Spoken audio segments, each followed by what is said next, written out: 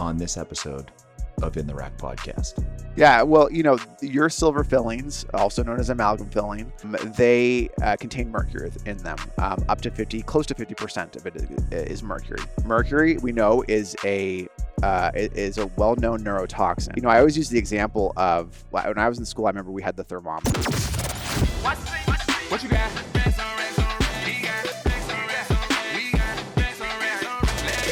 Welcome to In the Rack podcast, where we provide you with a practical framework for breaking PRs in all facets of health and wellness. We are just a couple of bros giving you the simple hows in a world of complex whats. No filters, no scripts, no rules, just straight talk. Talk to him. Now, let's get into the rack with your hosts, Dr. Chad and Dr. Nick. All right, everyone. Welcome to another episode of In the Rack podcast. I am your host, Chad, and with me is my co-host and fellow physical therapist, Nick. Nick and I have another guest on the episode this week. This guest is named Dr. Michael Mayr. Is it Mayr? Mayr, yeah. Got it. I always question myself when I do these things. I never really know. That's it. Yeah. So he is a dentist, actually. It's the first dentist we've had on the podcast, which is actually really, really cool. But he's not just your normal dentist. He's a holistic, would you call it a holistic dentist? Holistic biologic dentist. Yeah. He's part of this holistic dental practice out in Boston called Harmony, which is actually very interesting. Actually, Nick's been on his journey to getting all the mercury removed out of his mouth over the last year and a half-ish? Yeah, something like that. Yeah, going on that. Yeah, it's been a little while. So, Nick just casually asked Dr. Mayr if he'd be cool with coming on the podcast. And he was like, yeah, man, let's do it. So I know he's going to go into a little bit more about his story, but this is like a subspecialty of dentistry that I'm super interested in talking about because we love niches, So it's great to kind of get in the weeds with some of this stuff. And I know Nick's going to go on his tangents about toxicities in the body. So just beware, Dr. Mayr, that he likes to go down these, rabbit holes. He knows. He's dealt with me. He was like, yeah, we should probably test your body for mercury. I was like, no, I just want to know. I was like, I don't really care. I just want to see you. The only thing I know is that Nick is super particular about where he goes for things, whether it's his meat, whether it's his eggs, his milk, whatever it may be. So when he found this dentist, I know he was doing some crazy searches for this, and I'll kind of let Nick talk about that because I don't know all the acronyms and all that other stuff. But it's very, very interesting. So I don't know. You want to share your story there? I'll quick. We'll let Dr. Mayr get in there. But so basically, number one, I think that anyone who is, if you're a provider listening, whatever you are, even if you're just a strength coach, personal trainer, whatever, but doctors, PTs, chiropractors, you should all have a good, and I believe biologic or holistic dentist in your network of referrals, because it's oral health is so profoundly important, and I have learned that firsthand personally. So if you don't have one in your network, I suggest finding one. And if you're in New England, Boston, that area, Harmony is a great place to go. I've been there as a patient. We're getting to know Dr. Mayr more and more and more here. So that is first and foremost. I think that is a huge, huge thing. You should have someone that is knowledgeable about that holistic dentistry realm that can not only provide education, but can perform the appropriate treatments. But nonetheless, my story quickly, I was high school, college aged when every time I went to the dentist, they were like, oh, you got another cavity. Let's just fill it. And this was a family friend who was our dentist. Not so friendly. That's how it always goes, right? Yeah. It was a family friend. So he was just like, yeah. And it was actually the son of the father who was actually the family friend. So the son kind of took over the practice and he was like, yeah, let's just do another filling. And I was 16, 17, 18, 19. So, I asked very minimal questions like, why is this happening? Oh, it's your dad's got soft teeth too. It's your genetics. So, and then every time they would be like, just stop drinking soda. And I stopped drinking soda. I was just like, it's still happening. I don't get it. What's going on? So I got all these fillings done. And throughout high school, college, and then afterwards, when I started to get into, in the past couple of years, this functional medicine part of my my not only practice now that we're adding that at Proform, but just trying to better my health as a whole, I started to learn just how important the health of your teeth and your oral cavity is. And I was just like, man, this is crazy. I don't know how much of a role this is playing in my health. So I went down the rabbit hole, did the research, and found, what's the organization? AIAOMT. The AIAOMT. I always mess up. I always mess up the acronym. Chad said he was going to mess it up too. Well, But I got it written down. Yeah, so I won't mess smart. it up. Good. Yeah, don't mess it. You should write it No, down. smart's the other acronym. Yes, you're right. Yeah, the smart Lots of technique. acronyms. Lots We'll, of acronyms. we'll let Dr. Mayr talk about the smart technique. Yeah. But nonetheless, so I sought out Harmony, and I found them, and I was like, you know what, I gotta take care of this. And I met with Dr. Mayr a little over a year ago, I think now. I don't even know how long ago it was, but he has done, I think, 5 or 6 of my filling replacements at this point. We still have some to go. I know that sounds crazy, but I like I said, every time I went to the dentist for a span of like 4 or 5 years, I was getting a filling pretty much every time.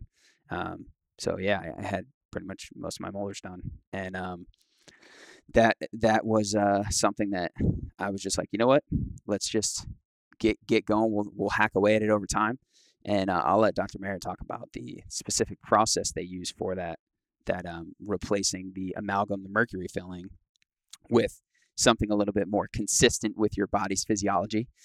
So that is super important, because the other side of it is potentially releasing the mercury, and which can be toxic at certain levels in your body. And so I just started to do that myself, and I'm excited to continue along that process. So that was how I found Dr. Mayr. But let's let Dr.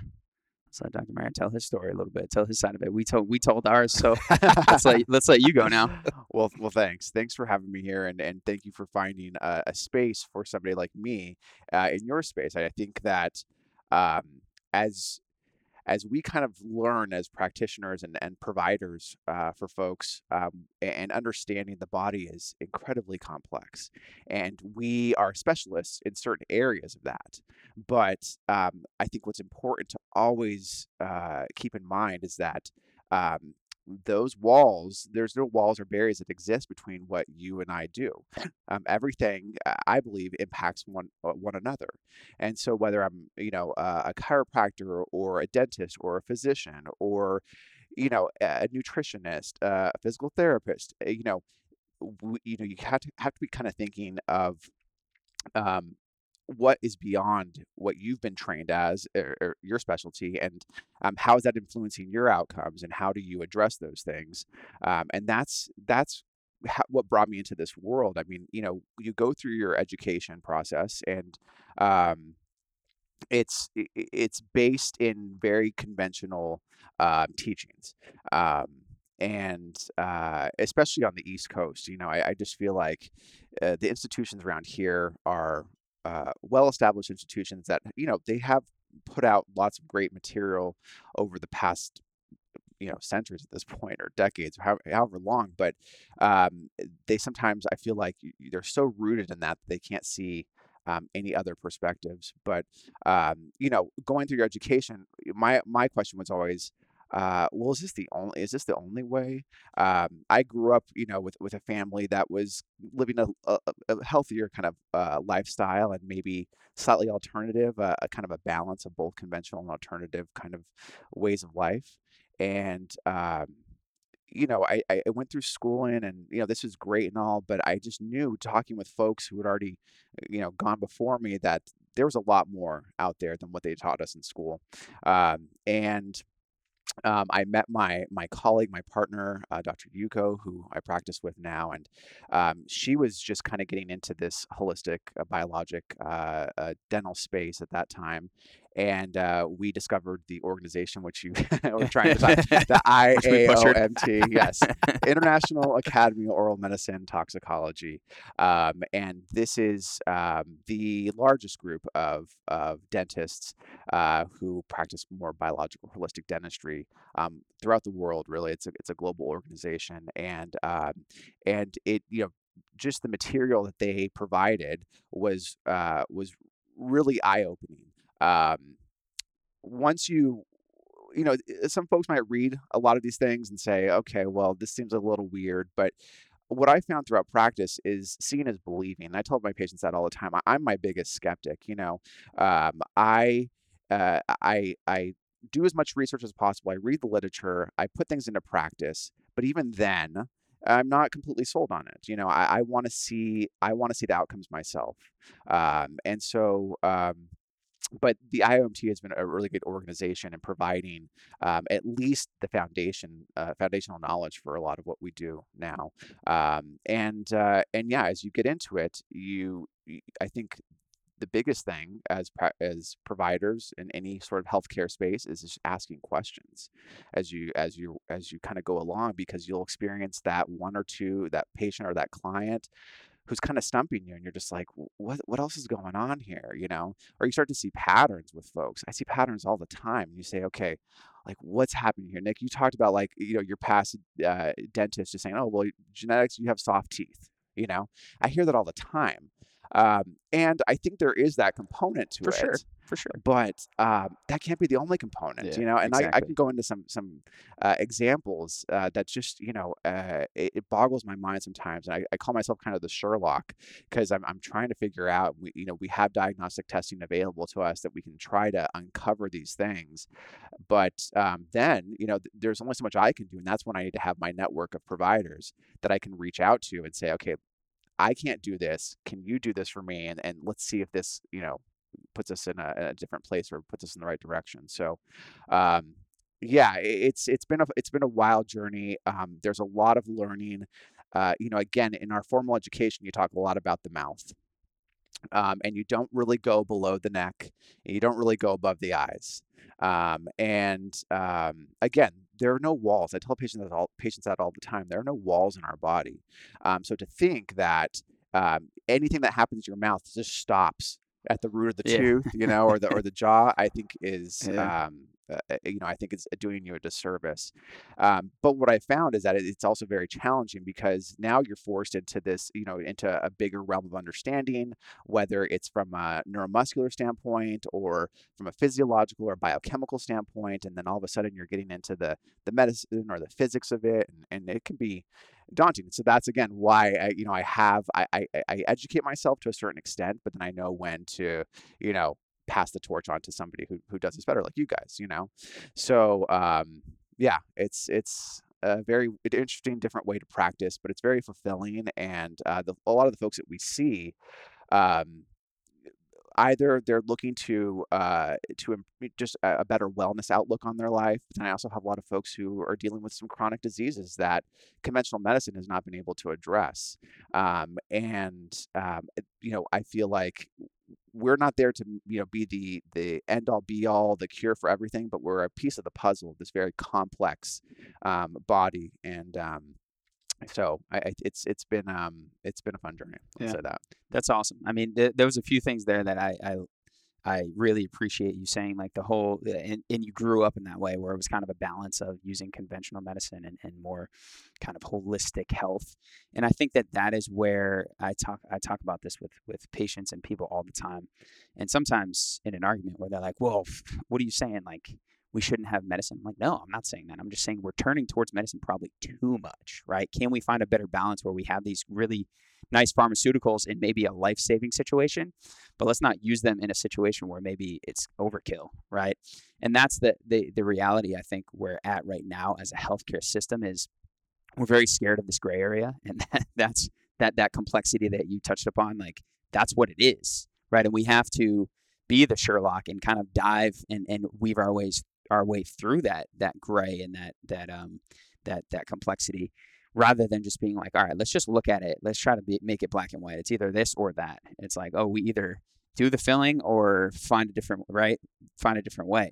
So I think too many people are out there, focusing on the black and white. And that's why, like you said, with the genetics, yeah, that's a piece of it.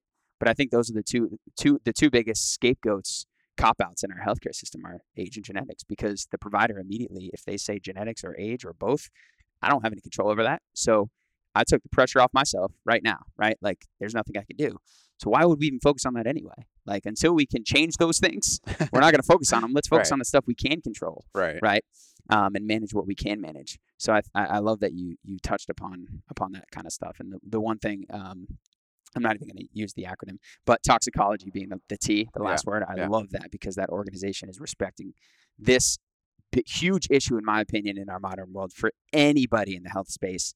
Your body's toxic load. We are exposed to so many different toxins. I did a workshop here a couple weeks back, and I told those people, I said, look, the EPA has identified over 104,000 toxins, chemicals in our environment.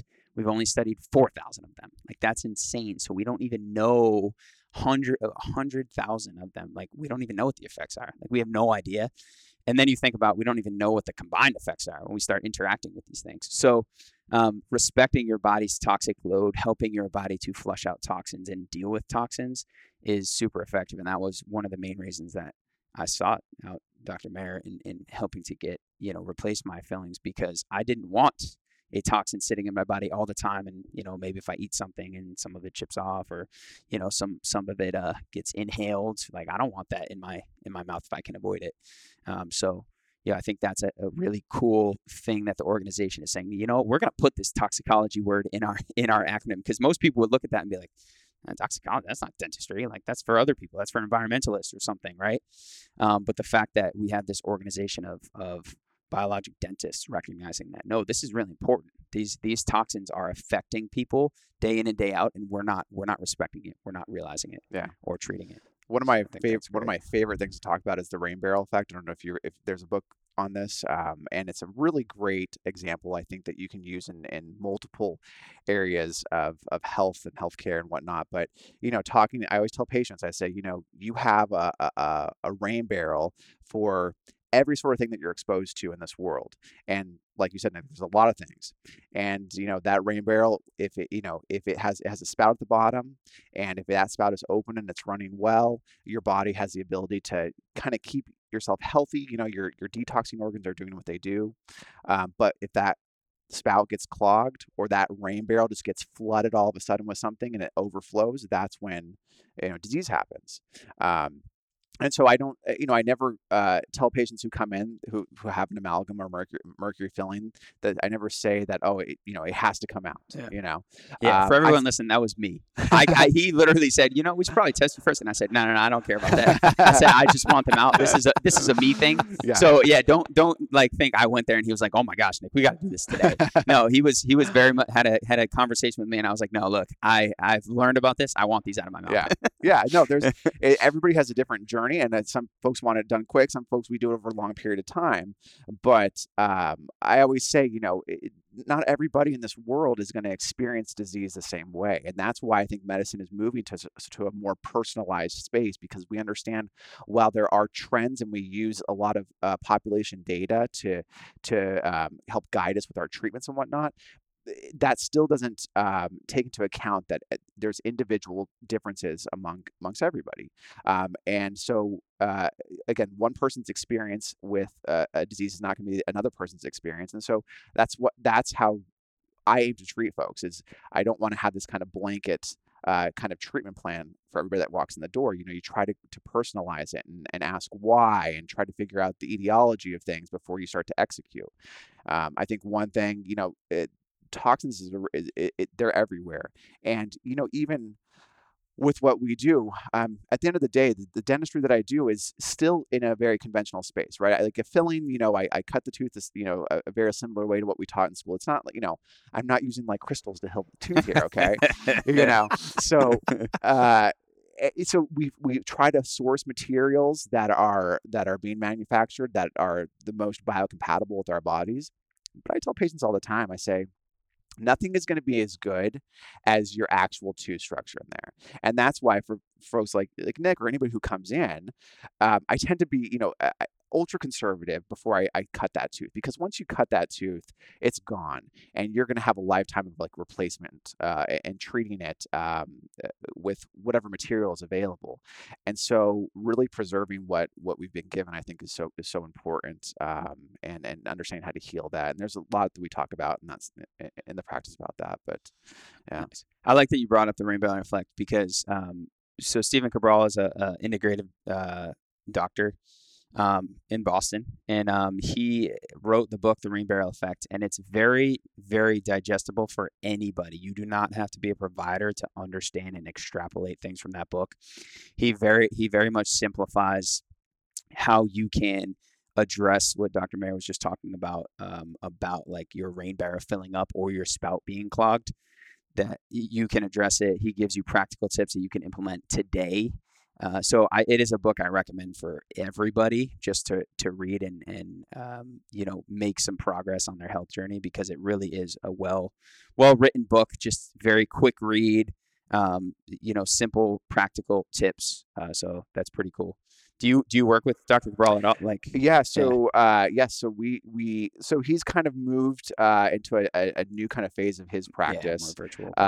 More virtual and definitely catering to a larger kind of population of folks. But initially, years ago when we first started, his office was right down the street from ours. Nice. And so we had that benefit of like just sharing great. patients and sharing our message with each other. So, but yeah, he's there's a lot of folks like him that are in this space, and they have a lot of good things to offer. But I love that rain barrel example because I think like you said, it's easy to digest for sure for folks, and it makes sense, Yeah. So yeah, that's fantastic. Yeah.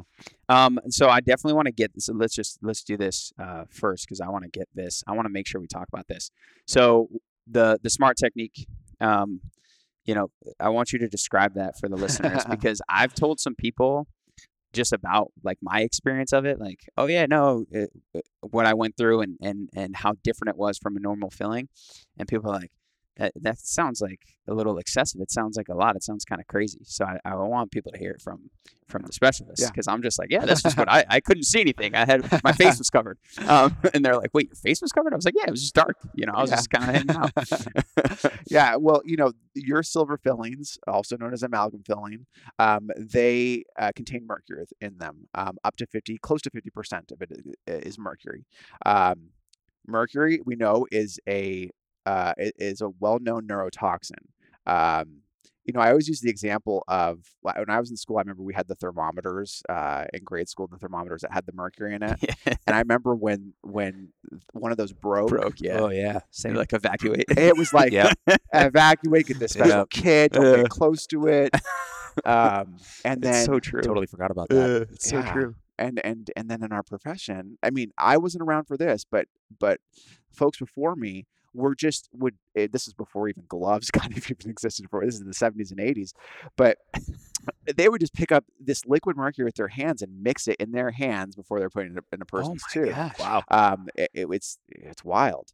And so this is what comprises those silver fillings. Yeah. And what we know about it is that while a lot of that is mixed in together, that it is not it's not in a state where it is stable. It is always being, we call it off-gassed or released from those fillings. There are mercury particles that basically just are released from those fillings, and you either breathe them in or obviously if you break a piece of that filling and you ingest it, there's that exposure. But it's always happening. Even at the highest level of the ADA, they acknowledge that there is a degree of mercury release from these fillings. They say that it's just so small that it's not going to affect you. But again, I go back to that rain barrel effect. I'm like, well, what if that spout is clogged up and that rain barrel slowly fills up throughout your life, So through the AIAOMT, we have been certified under SMART. SMART stands for Safe Mercury Amalgam Removal Technique. And there are a number of interventions that we have to take in order to protect our patient and to protect ourselves, myself and my assistant, as well as just our office in general. And so when we purposely built out our office because we wanted a space that wasn't like an old practice that we were buying into, that the person there was just kind of drilling out these silver fillings and the mercury. I mean, it literally just goes into the walls and onto the floor. I mean, this vapor that is created, I'll talk about in a second, it's everywhere. So a number of steps that we take, and that starts with really simple is just doing like an activated charcoal slurry right when you sit down. You remember this? Yeah. And we do that just to kind of line the gut to make sure that whatever gets past our barriers and whatnot, your body at least has some level of protection there. And then there are a number of steps that we take to obviously protect your mouth from having any of that. When I drill that it vaporizes, it turns into just a whole toxic slurry in your mouth. We want to make sure that's not going down your throat. So there's a rubber dam on there. Your face, you have a cover over your face. So again, that aerosol is not landing on your skin. You have an oxygen cannula in your nose so that the air you're breathing, and really it's the air that's the most important thing when we're doing this, because again, when you breathe something in, it goes right into your lungs and then it transfers right into your bloodstream. And it's deposited throughout your body. So the air is a very, very important component to this. We make sure that you're breathing in some clean oxygen. Your nose is covered. We have a really high-powered, high-speed vacuum that sits over your chest that is suctioning all of the aerosol up. We have ionizers that are running in the room, again, to capture any particles, keep the air as clean as possible, keep the room as clean as possible. Your whole body is kind of covered in a sheet that we dispose of properly, so that again it doesn't get on your clothes. You're not taking it home to your families. And then myself and my assistant, we're in some kind of major PPE, Yeah. which some people might think they call it the space suit, but I have I have a respirator that I wear because I have to protect myself. For sure. I think in a conventional practice, I'm actually at a higher risk because I have patients coming to me to have these removed. Whereas in a conventional practice, they might be removing these amalgam fillings, a few times a week, but I'm doing it on a daily basis. So I got to protect myself. I got to protect my assistant that I'm working with. So we wear these big respirators. I have a whole kind of gown that I wear. And so, those steps all together, I never tell a patient that it's zero exposure, as much as I'd like it to be zero exposure, but it is significantly less than what you're going to experience in a conventional practice, where there are no standards set. I mean, there's recommendations from the ADA that you should put a rubber dam on the tooth when they're drilling out those silver fillings, but it's a recommendation, it's not a requirement. And so I've had so many patients just say, they're just shocked when we do the first removal. They say, well, I had one done a few years ago and my whole mouth just had this metallic taste in it. And I was just like spitting out all this black stuff afterwards. And then you wonder, why there could be a health decline after that. That's when that rain barrel gets that dump of just like that specific toxin, that mercury all at once. So if you're going to have them removed, I always just say it's better be safe than sorry. What some people might say that what we do is overkill, but I know what I want for my body, and I know my patients know what they want for themselves. And I think I wish that this specific technique, I don't think it's rocket science. I don't think it's necessarily even impossible for more conventional practices to be doing this. It's just a safety measure that we're taking to protect people, so. No, and I don't think it's overkill at all either. I mean, it sounds like a lot, but it's really not. Like, and if you think about something like, people are like, oh my gosh, I got to do a charcoal rinse before, or like charcoal rinse and swallow before, and then charcoal rinse and spit afterwards. Charcoal's really cheap. Yeah. It's not going to be that expensive for your clinic to stock up on some charcoal to provide to people.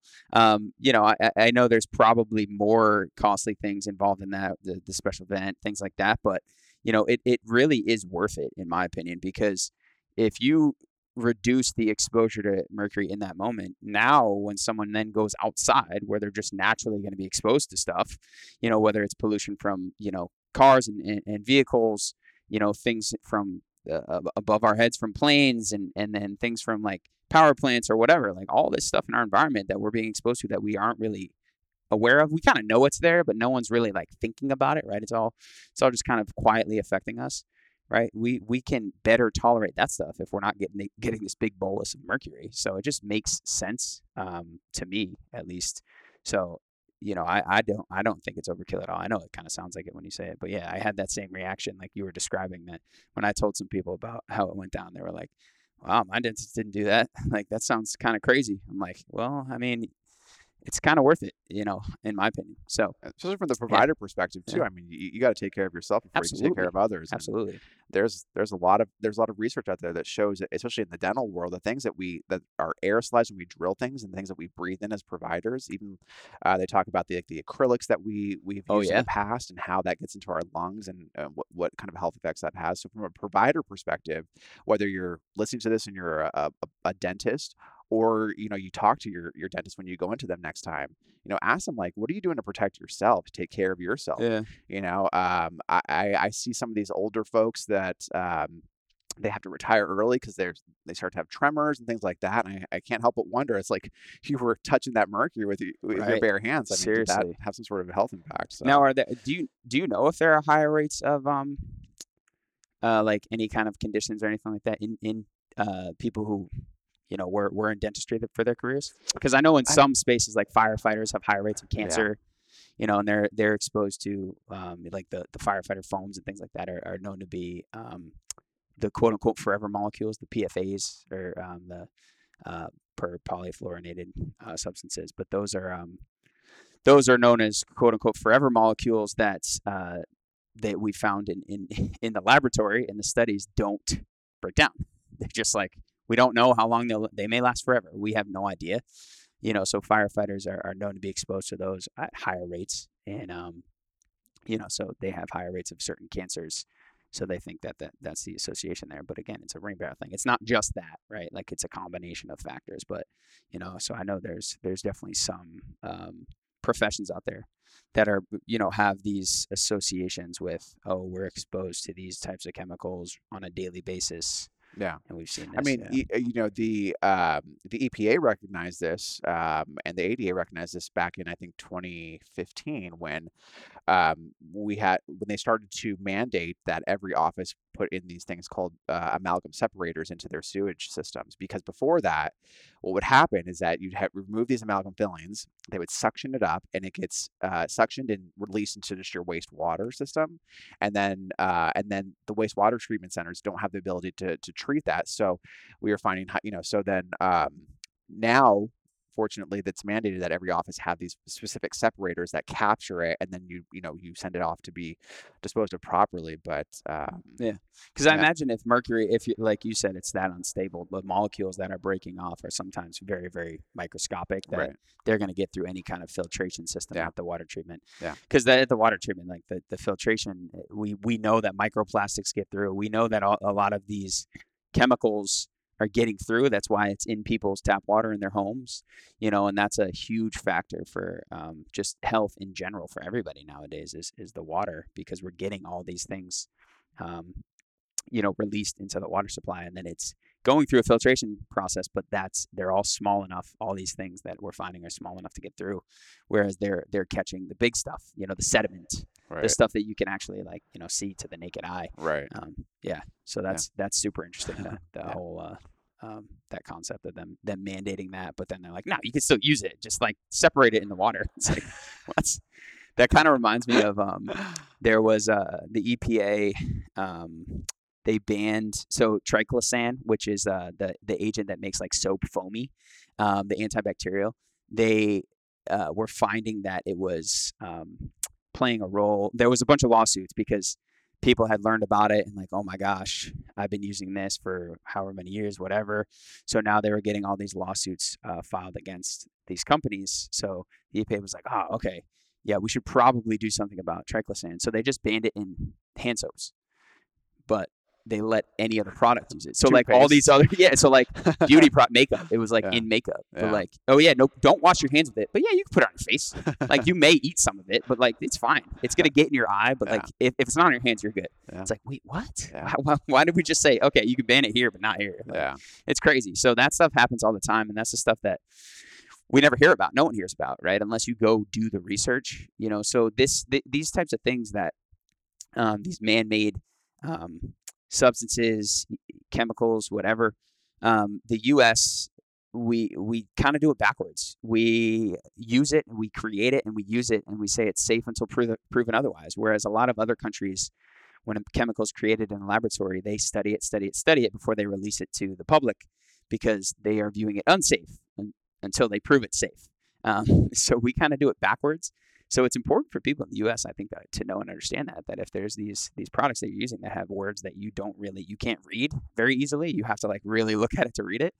You know, it's probably, like Dr. Mayr said, to be better be safe than sorry, because we don't know. Like there's a lot of stuff we don't know about that because these organizations are studying it.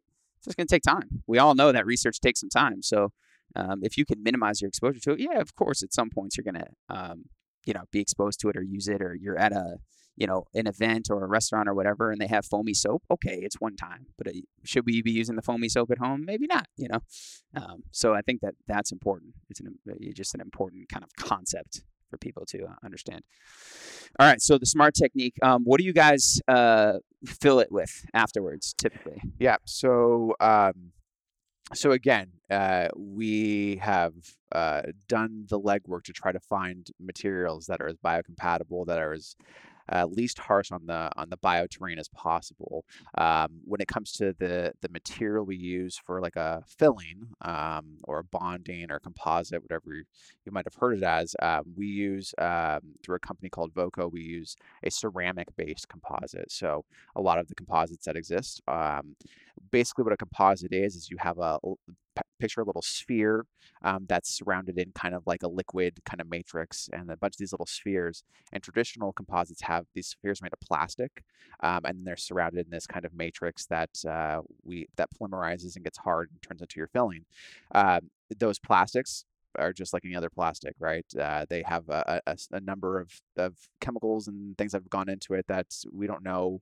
Obviously BPA, things like that we know of, but there could be other things we haven't discovered yet, but that exist. So we opted for this Mayr Fusion, which is a ceramic-based particle. So it's basically ceramic, it's glass, and it is surrounded in that matrix. So again, we do something called biocompatibility testing in our office, where a patient can have a blood test and basically have every dental product on the market ran against their blood to see if there's some sort of reaction to it. Yeah. And we found that very, very few patients have any sort of issue with this specific type of composite. That's cool. Yeah. So that's really interesting. And then, if we move into something a little bit bigger than a composite, we don't do a lot of full crowns. We do a lot of partial crowns. We try to minimize and maintain as much tooth structure as possible. But any sort of ceramic that we use, it's non-metal.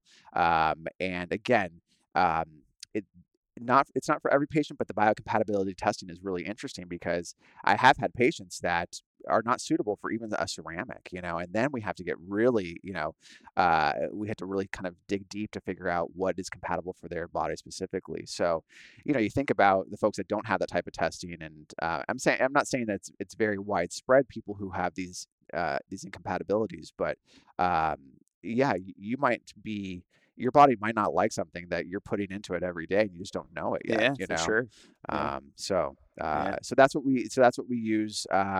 And again, our techniques, we're always trying to, even the way that we place fillings and restore teeth, we try to do it in a way that mimics what was there.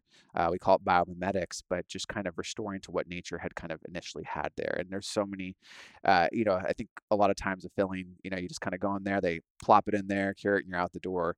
We take a lot more time, because it is very technique sensitive, and there's a lot of different things. You'd be surprised. This tiny little thing in your mouth, it's like how it can just, changing it or altering its structure, how that affects, and we can talk about that a little bit later, but it's even from like a muscular and a neuromuscular kind of standpoint, it can affect you, Yeah, so interesting. Anyways, but yeah. It's so interesting that even though you guys are using something that has been shown to be more biocompatible, that you're still kind of checking in on it and making sure that it's okay with the person's body, because I feel like most conventional dentists would put the mercury filling in, and someone may come back and say, "Oh, I'm having an issue with this," and they're like, "No, that's not the filling. That's something else," right? They would just kind of brush it off, like, no, it can't be the filling. I did a great job. Like, it can't be that, not respecting the fact that that person's body may be less tolerant to something like that mercury from the amalgams. Yeah, so that's cool that you guys do that as well. So I know, let's actually segue into that, because you talked about how it can do some things neuromuscularly. So we in the physical therapy space, we deal with a good amount of TMJ. We kind of go through waves where we'll get like a huge influx of people all at once. I don't know. We should pay attention to like time of year when we get that. Like, I don't know what it is. Is it the holidays? We're not in it right now. Yeah, no, we're not in it right now, but we do get this influx where it's like, oh yeah, TMJ, but we... one of our employees who works at the front desk, she gets it from time to time. So she was like, she saw on the schedule that you were coming this week. She was like, oh my gosh, she's like, I should ask him about this, because we will like dry needle her jaw every once in a while, which she loves. It feels great for her. But like she woke up the other day, and I think a lot of it this week was someone else was out, so she was covering. So she worked like 60 hours or whatever. She's definitely stressed. Yeah, so she was like just stressed this week. So I think that was a big piece of it. But yeah. So how do you guys go about that? Like the whole like TMJ thing when someone comes in with those types of things? Yeah. So this is an area that I really just, I've really just kind of taken a deep dive into, and I really, it's just so fascinating.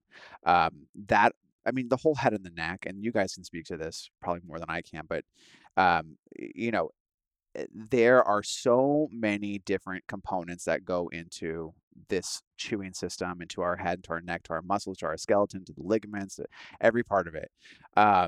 And so when it comes to the TMJ, it's a very, you've heard so many things about it. People come in and they say, I have TMJ. And I say, well, we all have TMJ. They're called temporomandibular joints. You might be saying you have TMD, which is temporomandibular disorder. But, everybody, it's incredible the amount of tension that you hold in those jaw muscles, in your masters, in your temporalis, your sternocleidomastoid. I think that's maybe an evolutionary thing that we have developed over time, is that when there is that kind of stressful period in our lives, or that fight or flight moment, for whatever reason, those muscles just activate a lot, and then you have this bone under there, this mandible, it's a double jointed bone. I mean, it's one solid bone that has two joints on it. And I'm sure you guys know our bodies are not symmetrical, everything is different from the right to the left. And so then you have this one bone that has a right side and a left side, and you expect it That is so interesting. kind of function symmetrically when it doesn't. And then, it's on the base of your skull, and you have these lots of ligaments that are tied to these really intricate muscles. And so it's really, really complex from a musculoskeletal perspective. And then you bring in like a physiological component, you bring in like the environmental component, and then it just gets even more and more complicated, complex. So when it comes to these patients, we try to take like a functional standpoint where you look at one area and you try to stabilize or assess it and address it, and then see how that affects the outcomes. And then you kind of move and to the next system after that. And so when I talk about the chewing system, I look at it from a kind of I call it from a standpoint of balance between the joints, essentially. So, if patients come in and they have, they're complaining of symptoms, whether it's pain in the joint or radiating pain up their head with migraines, or even tooth pain, gum recession. These are all a lot of times manifestations of issues that come from the joint. We try to stabilize and balance it. And so using things like an orthotic that can help to kind of level off the joints and where they sit inside of the joint. That's one thing that we do. And in doing that, I often have to call on my physical therapist or my chiropractors, because sometimes to get those muscles to kind of break down, that it's been years and years. That's my splint can't just do that. But so I'll address it from that standpoint, from that kind of musculoskeletal standpoint, and then from there I talk about like a nutritional standpoint. There's I know that magnesium is a big is a big mineral that we are quite deficient in, and is involved in the health of our muscles, and so and the contraction and the release of them as well. And so if folks are super deficient, I'll sometimes recommend certain supplements to start taking. And then if we go beyond that, we look at obviously lifestyle. So lifestyle plays a big part in this, and that's probably the hardest one to control, because how do you tell somebody like, could just stop stressing out?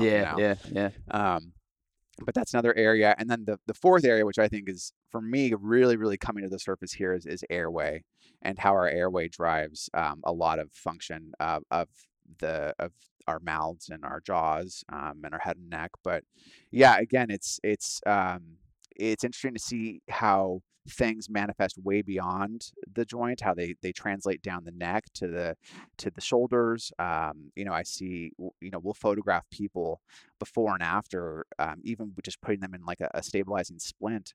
And I'm sure you guys see this all the time, is you see like just different leveling of the shoulders, or you see kind of neck, head tilts and things like that.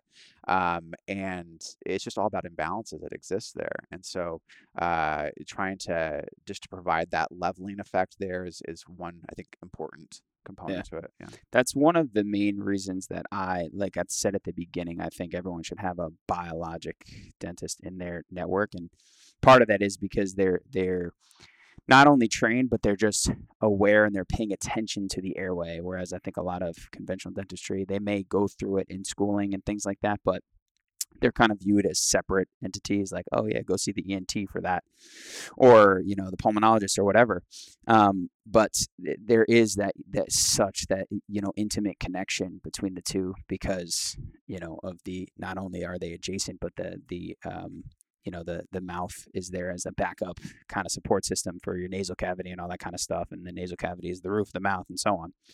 So I think that is one thing where you're getting a different kind of viewpoint as to your particular airway, because so many people out there, we see it all the time. People are dealing with airway issues and they're not really aware of it, because they go to the pulmonologist and they test okay on their typical tests there. So, oh yeah, your respiratory capacity is fine, your airway's fine. Well, maybe not. Maybe I'm just compensating with my mouth instead of my nose or something like that. So I think that's super important. For sure. And then, the whole thing about magnesium, it's so true. I mean, magnesium, when we are stressed, like, your body uses up your stores of magnesium and B vitamins primarily, like, first, right? Other things too, but those things that we just blow through in a state of stress. So not only is our food less dense with magnesium, but we're just blowing through it in our modern world all the time. So those are two things that, from like, when I talk to people about something, it's like, oh, what should I take? What's the best thing? It's like, usually my first is like, well, are you getting enough protein in your diet? If not, a high quality protein powder is usually first recommendation, just because, I know they probably need more protein in their lives, but usually next is going to be magnesium, and then some good high quality, B complex, usually, just because people are probably deficient in those things and just blowing through it with some stress, without a doubt. So I love the fact that you brought that up, for sure. Yeah.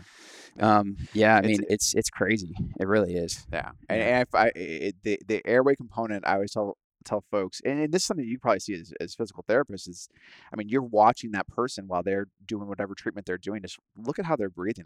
Is their mouth open? Yeah. Is there constriction in their nostrils? Shoulders coming up. Shoulders coming up. I mean, there's so many things there's so many ways to intervene. And I think that's everybody's role, but especially, if you're working in that space there, it's like, they're easy observations to make. And once you make them, like I said a lot earlier, you start to see patterns and things.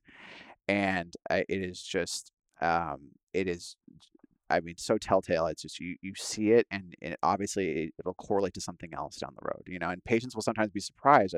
I'll say, oh, your palate is really vaulted.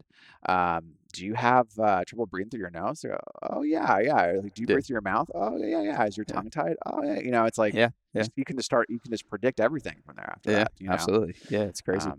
The breathing thing is something that in the past couple of years I've gotten more aware of. I kind of assess everybody, no matter what we're dealing with. I just assess the breathing, hands on the rib cage, see how the rib cage is moving. Is it expanding, 360 degrees, all that good stuff. Yeah. And then just check, okay, how's tongue posture, mouth breathing, nasal breathing? Because, for a lot of people, some of it's just awareness. Like, some people can just, and it's awareness over time. Like, that's something that I noticed a couple of years ago. I was like, oh my gosh, because I watched a presentation from a myofunctional therapist. I think this was like 3-4 years ago now. And I was like, all the things she was listing, like the precursors to like sleep apnea. I was like, oh my gosh, I'm doing it all right now. So I was like, all I did was just create an awareness practice around it. And I've made so many changes with my breathing. I used to be, I had asthma throughout like middle school, high school, all that kind of stuff. Can't remember the last time I took my inhaler. Like, I used to have to take it decently regularly. I used to get pretty significant allergies, maybe not 365, but close to it. And like, every once in a while they'll come around. But then I just, usually my first step is, instead of going to the allergy medicine, I say, okay, let me just make sure I'm breathing through my nose so I can clear that out, and clear out the pathway there. So I'm not just, breathing through the mouth. Because that myofunctional therapist that I was referring to, I forget her name, but she basically said the best thing you can do when your nose is stuffy is just force nasal breathing. And I was like, wow, that's so counterintuitive, but it kind of makes a lot of sense. So that's why we've seen this boom of mouth taping all over the internet and that kind of stuff. Yeah. But it is so important that and it's something that a lot of times, there are certain instances where we need medical intervention, some severe sleep apnea and things like that. But a lot of people can just create an awareness practice around this daily and make some significant strides. And I think that is so helpful because that is easy. That's free. Anybody can do it. It's just while you're driving, like pair it with other things that you're doing. It's like, am I breathing through my nose? All right, cool. Let me focus on that for 5 minutes and then carry on with my day. The downstream effects of it are incredible. I am just blown away.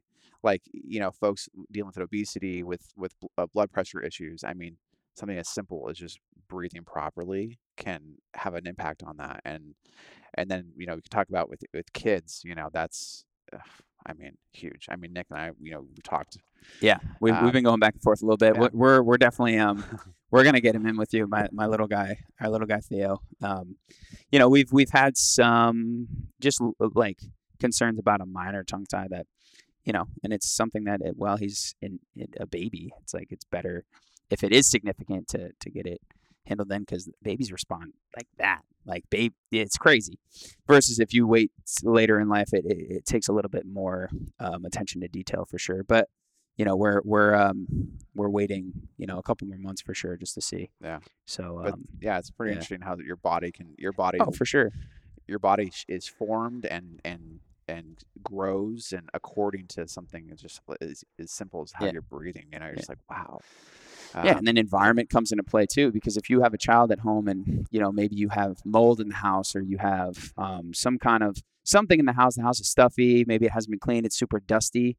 A baby is just going to breathe however they got to breathe, right? Body's going to take path of least resistance. So if you notice that they're, mouth breathing more, your child is mouth breathing more, maybe we need to address the home too. We need to address their room, the immediate environment, because there could be something there that's triggering that. Maybe it's not something internal, so we have to look at it as a whole picture. And it sounds like, it's like, oh my gosh, I got to do so much. It's like, it's the world we live in now. Yeah. It really is. It's the world we created. So it doesn't have to happen fast. Yeah, either. for sure. You take little steps here and there. Baby steps. Absolutely. And just like with everything. For sure. But it can be overwhelming at times, but there's little things that you can just start to put into practice that are manageable and make a big difference. Yeah.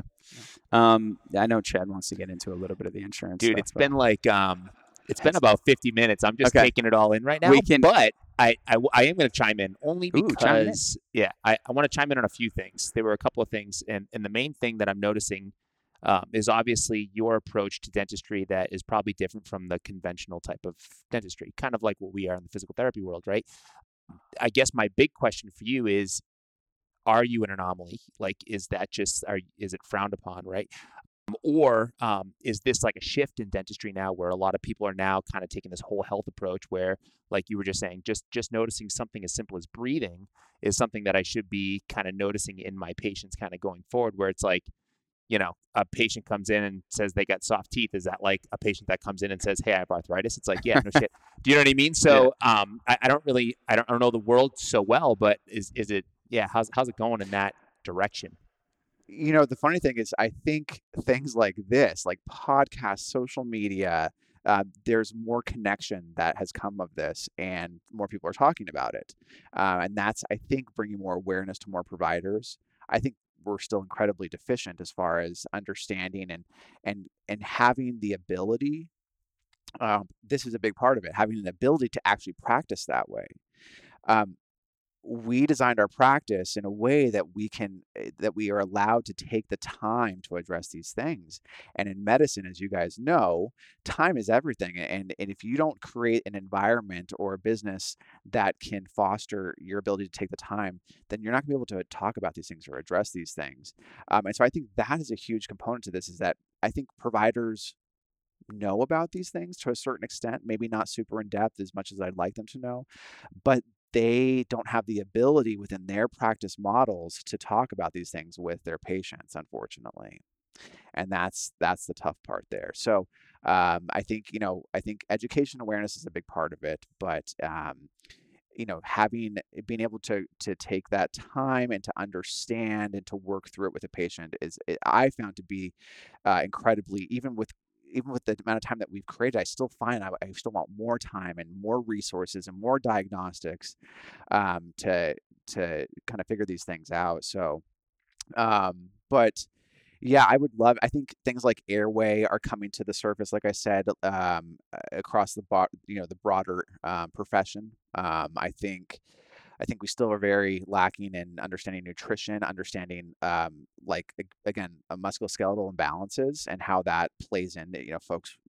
Gosh, man, it's so frustrating when I see somebody like in just like a night guard, and just somebody that's kind of molded and threw it in their mouth and whatnot. And you just like, you look at it and you say, their mouth is open. They can't close their lips. They're not breathing right with it. Their jaws are all out of whack. They're like chewing this thing up. And you're just like, I never want to put somebody at a worse place, right? That's not what we want to do. But so yeah, I'm hoping that there's some more kind of light shed on that, and then obviously just the toxins that exist in our industry and uncovering that. That's, I think, going to be a bigger battle for us, just because of the pushback that comes from.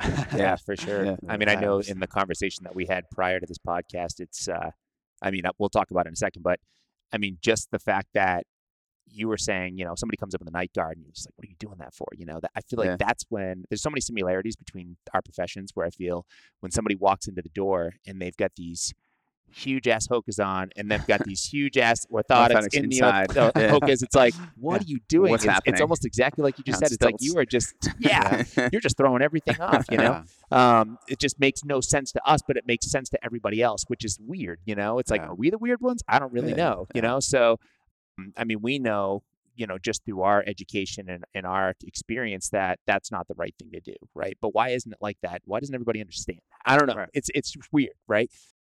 I think because it's difficult. I think it's because it's challenging to not understand it.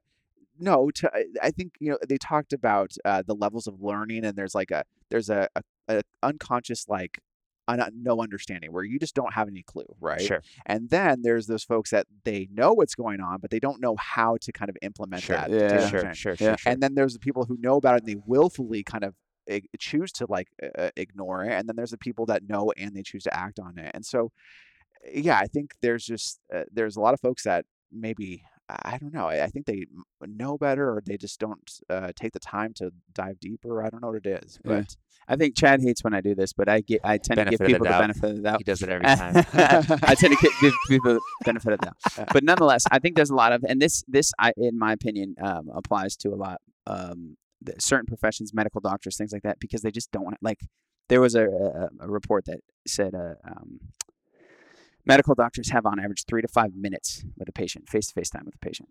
That's insane. Imagine trying to do things that we've talked about in 3 to 5 minutes. Obviously, a procedure wouldn't be 3 to 5 minutes, but in terms of the educational piece, I would fail so hard because I told a patient this the other day, and I was like, I've been talking to you and I looked at the clock. I was like, it's been 9 minutes. And I was like, I haven't even gotten to my point yet. I haven't even gotten to the climax. And it was 9 minutes in. And so I think that, yes, there are a lot of doctors who aren't furthering their education and learning more. And so that is a problem for sure. But I think there are also some who are in one of those realms where they know it, but because they only have 3 to 5 minutes in the system, they don't know how to implement it.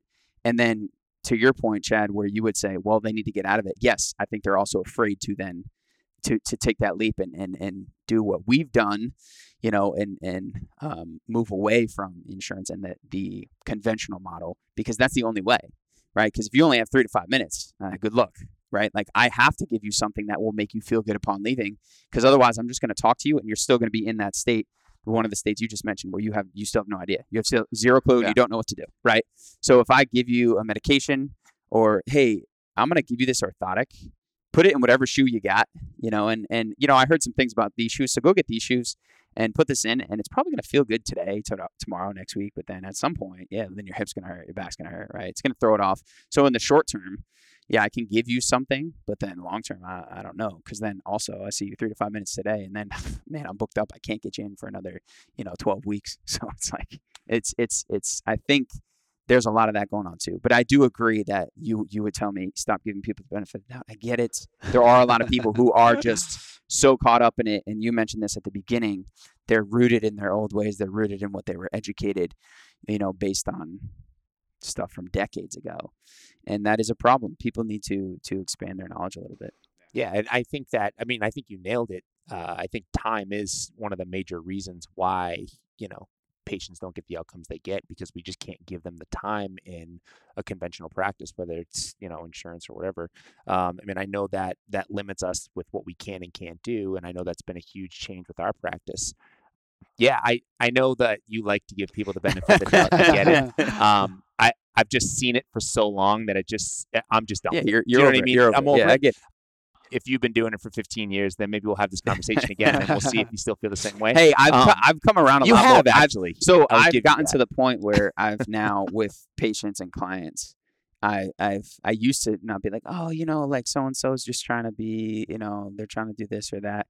And I'm like, just stop seeing that person, because it's only hurting you. Like you've just gotten to that point, and yeah, I get that insurance is covering most of it. You only have a $20 copay, whatever it is. It's like, yeah, but save your $20, because just don't go back, because clearly whatever they're doing isn't working, and that'll free up their time to go to see someone else, but we're getting to a point now where, because of the internet, because of like the podcasts and the videos that are out, people are learning so much. So now people are going to their doctor and they know sometimes a little bit more about a specific topic, and now doctors are getting defensive. And not just doctors, that providers are just getting defensive. And I've gotten in the habit of telling people, like, that's a red flag. If your provider is getting defensive and not open to having a discussion with you, or like, I don't know enough about that, let me read up on that for our next session. Then I think that is a problem. If someone if their, first reaction is, they come off as defensive, or they're kind of, bashing what you're bringing up, it's like, maybe that provider's not for you, because we're in this kind of like transition phase where the general public are becoming, much more knowledgeable about this stuff. Yeah, for sure. That is so frustrating when a patient comes in and they're sitting in the chair there and they go, "Oh, I'm so sorry. I have one more question." I said, "Why are you sorry?" I'm like, "This is what we're here to talk about, you know?" Exactly. And they'll talk about those providers they've gone to. They get like chastised and they get belittled. Yeah. And that just boggles my mind, because I want to be the best provider that I can be, and I want to learn as much as I possibly can. For sure. And maybe I can't do it all, but like if you're not trying to move into that next space, then you got to really question. I think you really have to question what your role is in your profession, because For sure. I think we have a duty to consistently be raising the bar, Yeah, absolutely. Agreed. Absolutely. Agreed. I think it's a shame that there are a lot of great providers out there. Like, I know a lot of great physical therapists out there that are just subject to the insurance world, and they can't be as good as they want to be because they have these limitations, and I think podcasts and conversations like this are not only bringing awareness to patients, but also to the other providers, saying, hey, listen, you have a choice, man. Like, you know what I mean? So I do it because I want what's best for the people and what's best for the providers, not because I want to be a dick, if you take it that way, that's fine. Like, maybe that's your motivation. But it's one of those things where it's like, it's just a shame. I just see it so often. It's like, but I can. It's like, but you can though, you know? And so I think that it's great that it's going into other professions like dentistry. I think it's awesome. Yeah, it's great. It's very possible. It's really cool. So yeah. And you have made the switch away from insurance just recently. And, how's that been going?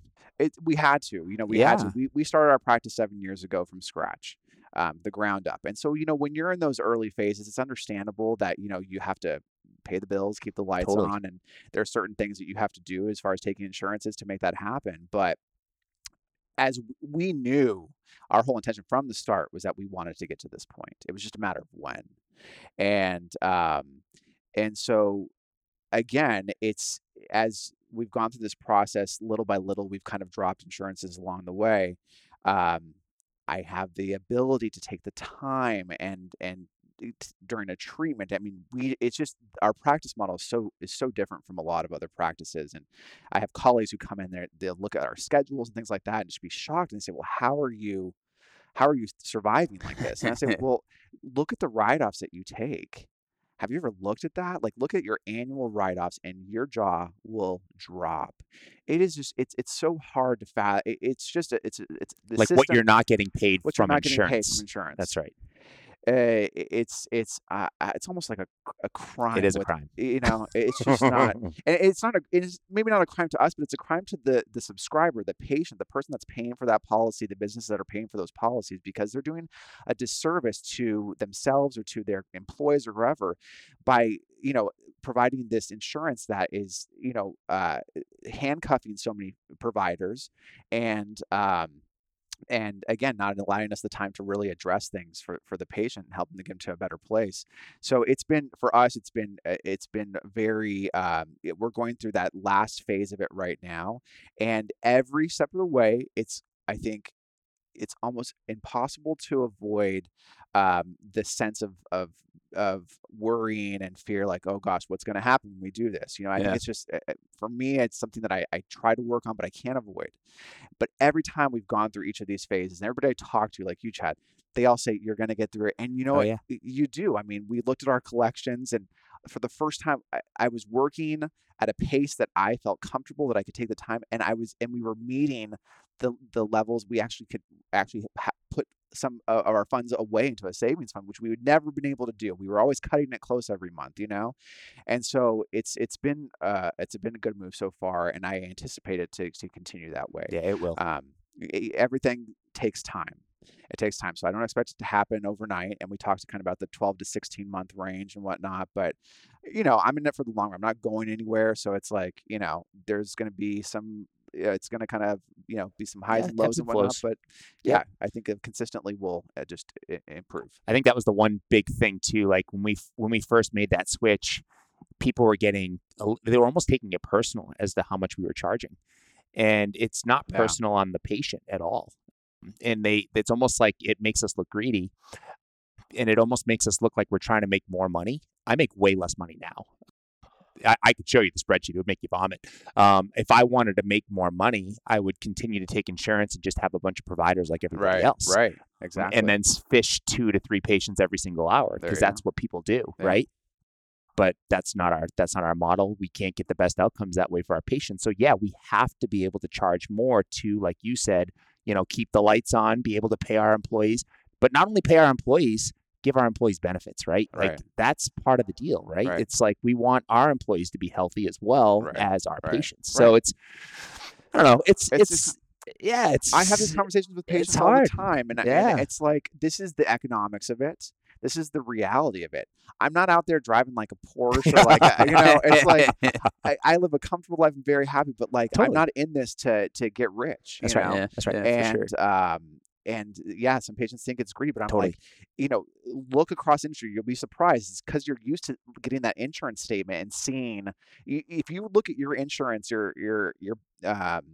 the explanation of benefits that come in after you have treatment. I don't know if they do that for physical therapy. But like, look at the breakdown with insurance and just kind of tell your patients to read it really carefully and understand what is our fee that we charge, what we're only allowed, what our allowed fee is to charge, and do the math. I mean, it's incredible how much we have to take a hit on. Yeah.